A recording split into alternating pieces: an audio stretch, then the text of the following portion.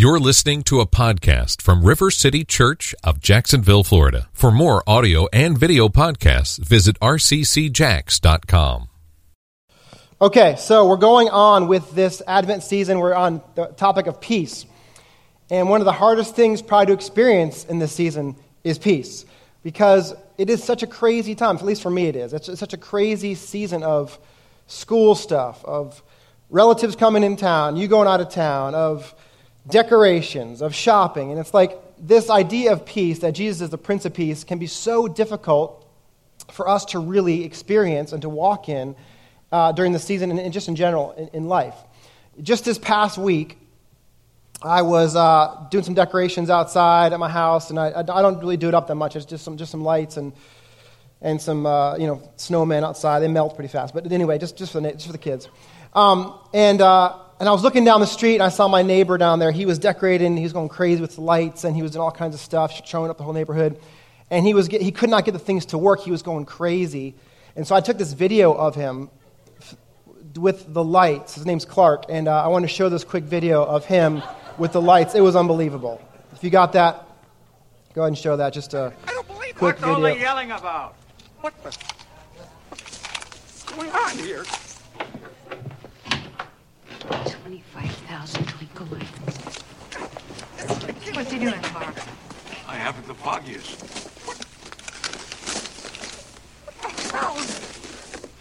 What is wrong?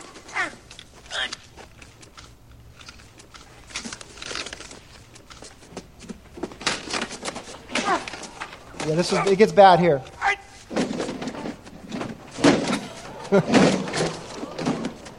There goes Santa.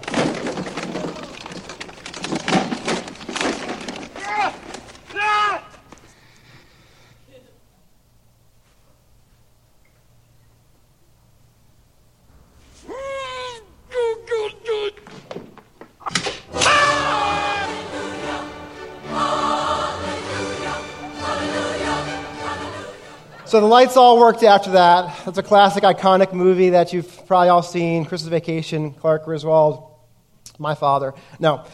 But honestly, this season can feel like that, can't it? It's just a crazy time sometimes, and the last thing we experience is peace. And Jesus is called the Prince of Peace. Webster defines peace in kind of three sections. I want to read it because I think it's a pretty cool or accurate way of describing peace. He says there's three kinds of peace.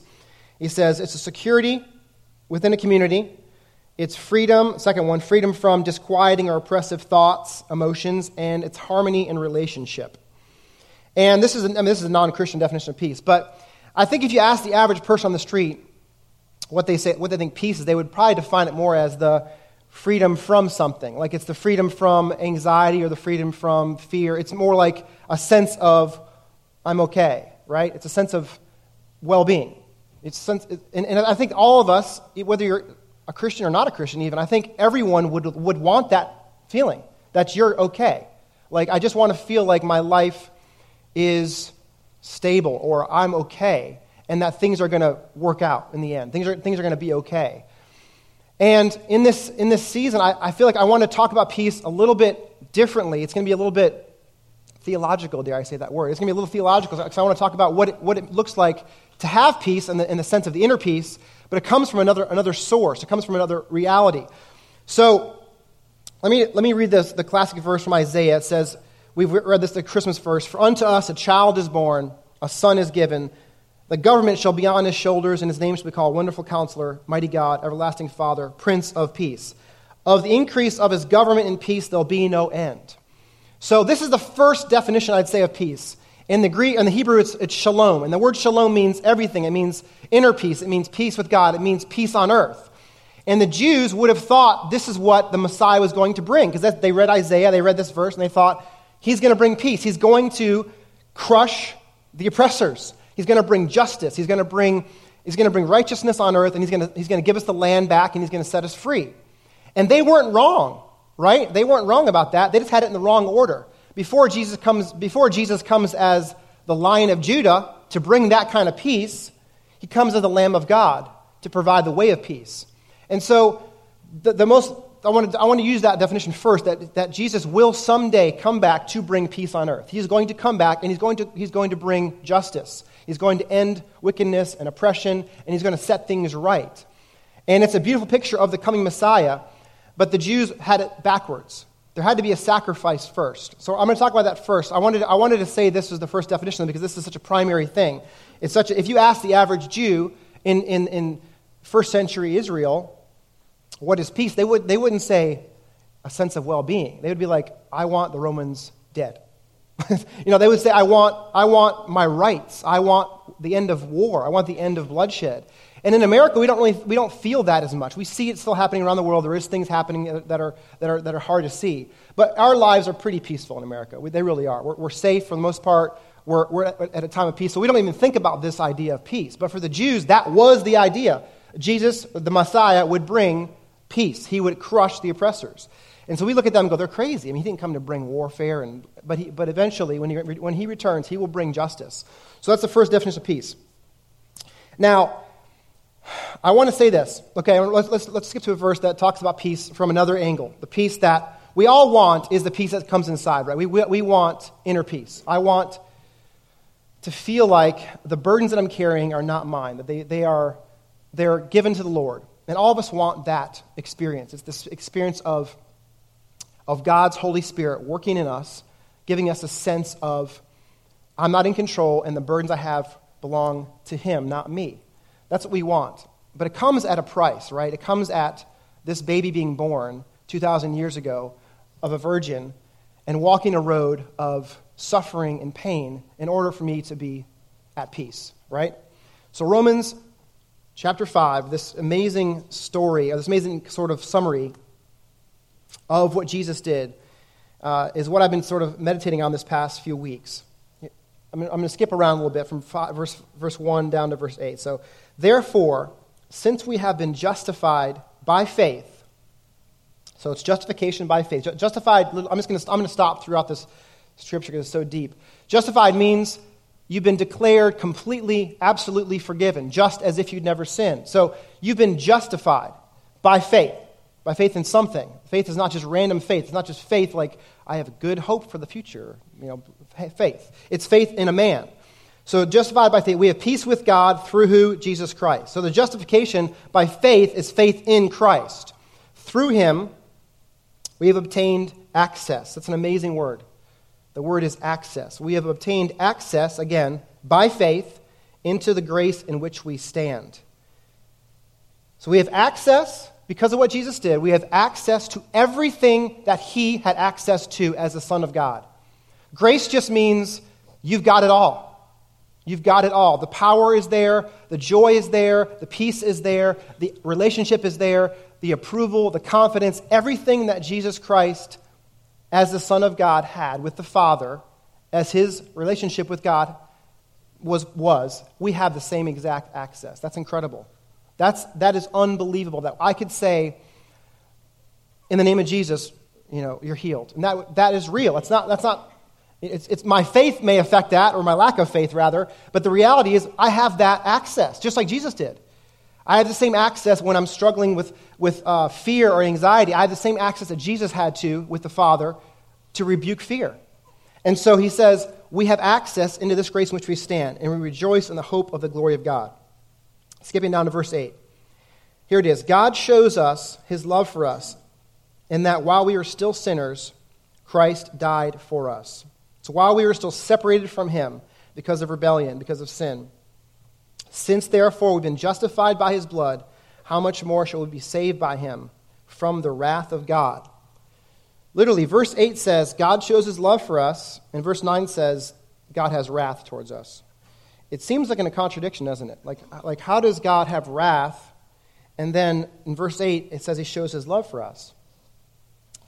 Well, God is love, correct? And in that love, there is justice. In His love, there has to be justice. There has to be a sense that everything that has been done in rebellion will someday be reconciled and made right. There has to be justice. There has to be discipline, right? In love. What parent doesn't discipline a child when they continually are rebellious? So God is saying, let me step back real fast. God is saying, there's wrath if you don't know me, but I've provided a way And I've expressed my love in the most extreme way by sending my son. Here's the theological part, okay? Going back to the story of Adam and Eve, right, in the garden.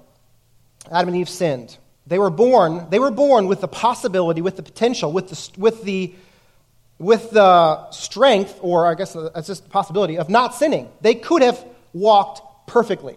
Adam and Eve were not born with a rebellious nature. They could have walked absolutely sinlessly had they wanted to, and they chose not to. And ever since that day, every human being ever born has had a rebellious nature. A gene, if you want to find it in the human genome, it's probably not there, but it's in there. And all of our DNA, rebellion is there. Every single one of us, whether it's Bin Laden or Mother Teresa, every single person has had a rebellious gene. And no one has ever walked in perfection. But God requires perfection.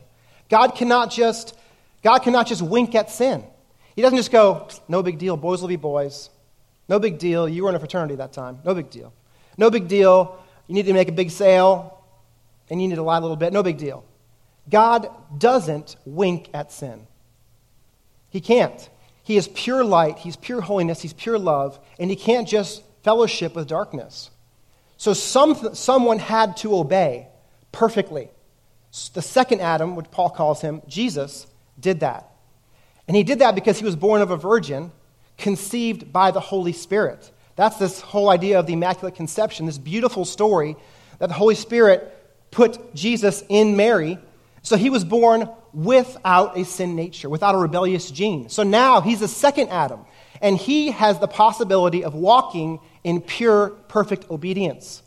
And he could have chose not to, just like Adam. And so someone had to obey, and Jesus did. It's not just that he died on the cross. It's not just that he went to the cross. I could go to the cross. You can go to the cross. It doesn't satisfy God's wrath.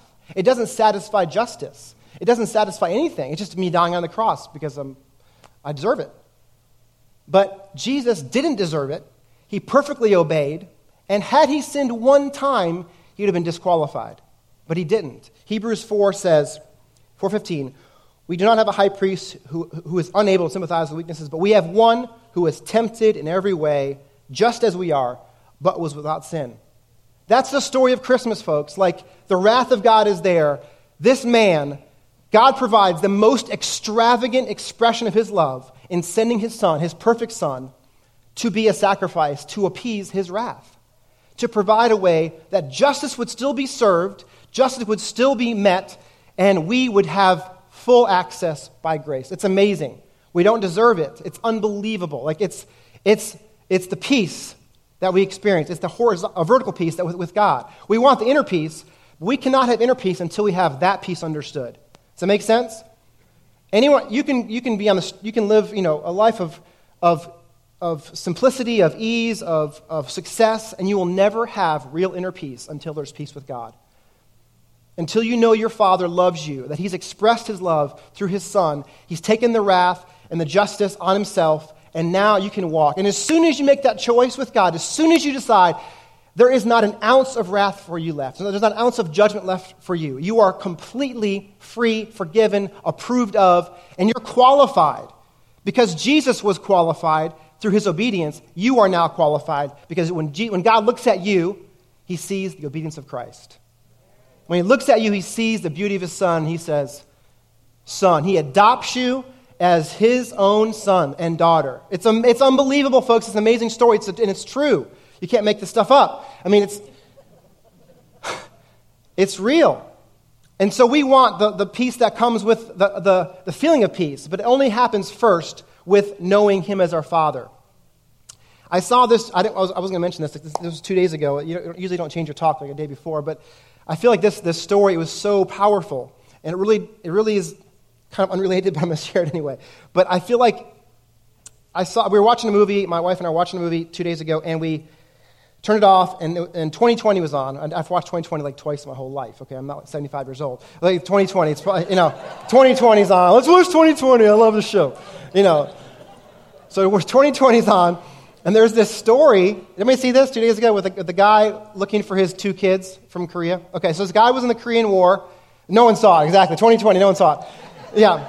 So we're sitting there, and we get mesmerized by this story. It's like late, or like, this is it's so touching. So this guy went to the Korean War back in the 50s, and he marries this Korean woman. They have twins, and he gets sent back home, and he's not allowed to bring her. So she stays there with the kids, and that's the last time he sees them. They're 4 years old. He leaves and comes back to the United States, and he spends his whole life trying to get back to his kids. Literally, the mom has to give them up for adoption because they were half American, half Korean, or whatever. They were rejected, so she gives them up for adoption. They change the name, they change the birth date. They can't find the kids, and so this whole story unfolds about this quest this man has to find his 2 kids, these twins, a boy and a girl. And of course, they do find them, and the scene unfolds where the 2 kids are meeting their dad. And it's unbelievable. Like, we had to watch and stay up till, whatever it was, 11 o'clock. And we're sitting there, and the dad's there, and he's a broken man. He's a broken man, thinking that he left his kids all those years. And they're broken kids. They grew up through adoption and through orphanages, and they were rejected in their own country. And the son is really a bitter guy, and he's broken. And they meet their dad for the first time, and there's like this, weirdness at first, and they hug, and then they just all begin weeping, like simultaneously.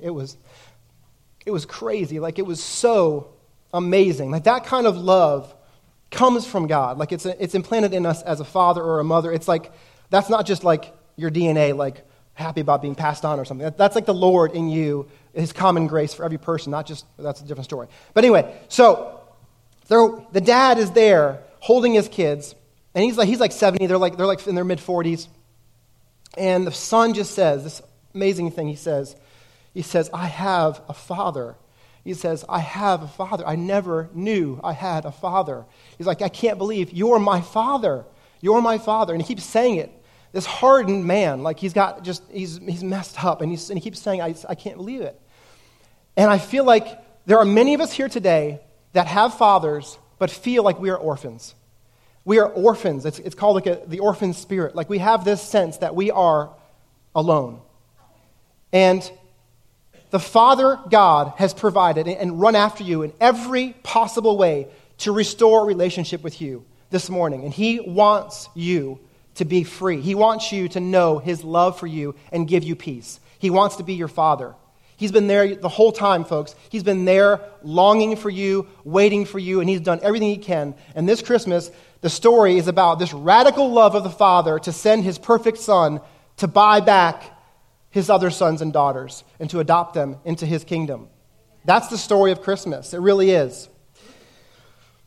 Jesus said in John 14:27, peace I leave with you, and my peace I give to you. I don't give it to you as the world gives. I'll stop there. Peace I leave with you, and my peace I give to you. There it is. So he says this. It's an interesting phrase. He says, peace I leave with you, and my peace I give to you. I think what he's saying is, peace I leave with you. In other words, the vertical peace that is about to happen, the restoration of you and God, I leave with you, okay? And now once you understand that, once you receive me into your life, my peace I give you. So this peace, capital P, results in the fruit of peace in our lives. And we can experience, in the midst of anything we're going through, I mean, it's hard. That's a strong statement to say that, but I really believe this. We can experience the peace of Christ. It's not our peace.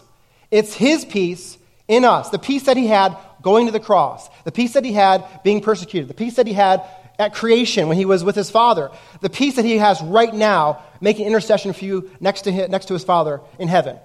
The peace is not our peace. It's his peace in us by the Spirit. Does that make sense? In us by the Spirit. And we can experience it at any moment, in the good times and hard times, when the doctor says you're diagnosed with this and this and this. You don't deny that, right? You don't say, no, I don't have that. You don't say, no, I'm not sick. You say, that's a fact, and you may have fear. It's a fact, but there's something greater than the fact. It's the truth. The truth trumps the facts. And the truth is, he's with you right now, and he's your healer, and he'll set you free, and he can touch you and heal you, and he's all you need. You know, my son Jonah has been diagnosed recently with this problem of his eyes crossing, and it's called strabismus. And We've gone to 3 different doctors, and he has this condition where if he looks at something far away, his eyes begin to cross, and it's getting worse and worse, right? And the only solution, because it's not just one eye, the only solution that they've offered is surgery. And it's going to be not 1, but 2, 3 surgeries per eye. And it only works half the time. And so that's a hard thing to hear. That's a hard thing to I don't deny it. I don't sit there and go, no, doctor, you're wrong. I'm saying to myself, that is a fact. There's feelings of fear. There's feelings of sadness. But there's something greater than those feelings and the facts, and that is the truth. He is peace.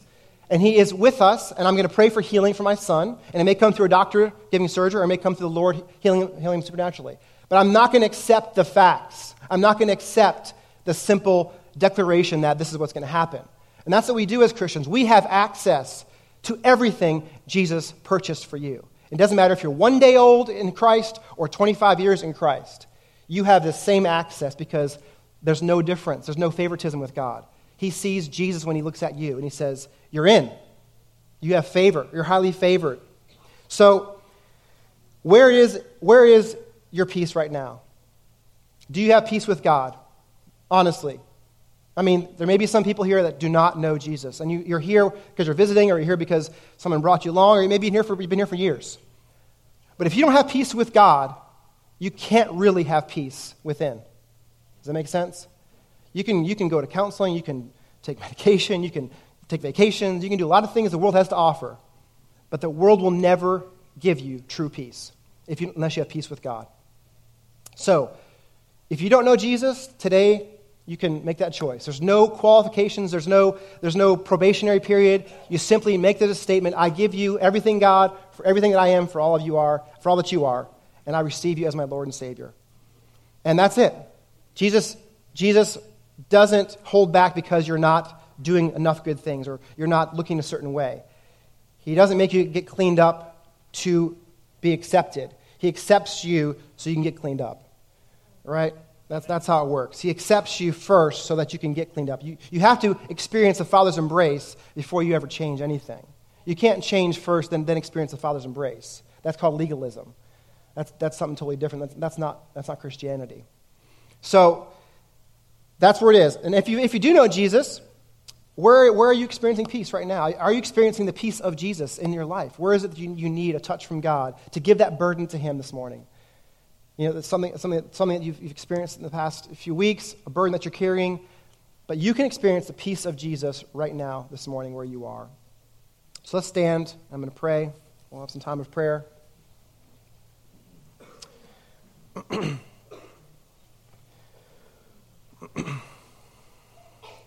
just going to read this last verse, one we've all heard, as we just close our eyes and just, I'm going to make this personal. I'm going to make this kind of in the first person here. And just close your eyes and listen to this from Isaiah 53. Surely he has borne my griefs, he has carried my sorrows, but I esteemed him stricken and smitten by God and afflicted. But he was wounded for my sin and transgression. He was crushed for my iniquity. And upon him was the punishment that brought me peace. And by his stripes I am healed. We all like sheep have gone astray, and I have turned to my own way, but the Lord has laid on him my iniquity. Father, we praise you this morning that the work is done and that Jesus Christ came as a little child to walk out this road of perfect obedience to reconcile me to you and us to you. Father, I pray you'd pour out peace right now by your Holy Spirit.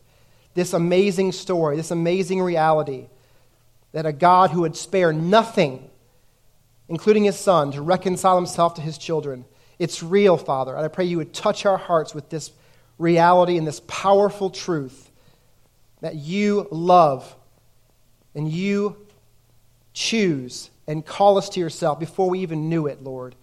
And I pray, God, that you would speak and pour out peace right now by your Spirit. In Jesus' name, amen.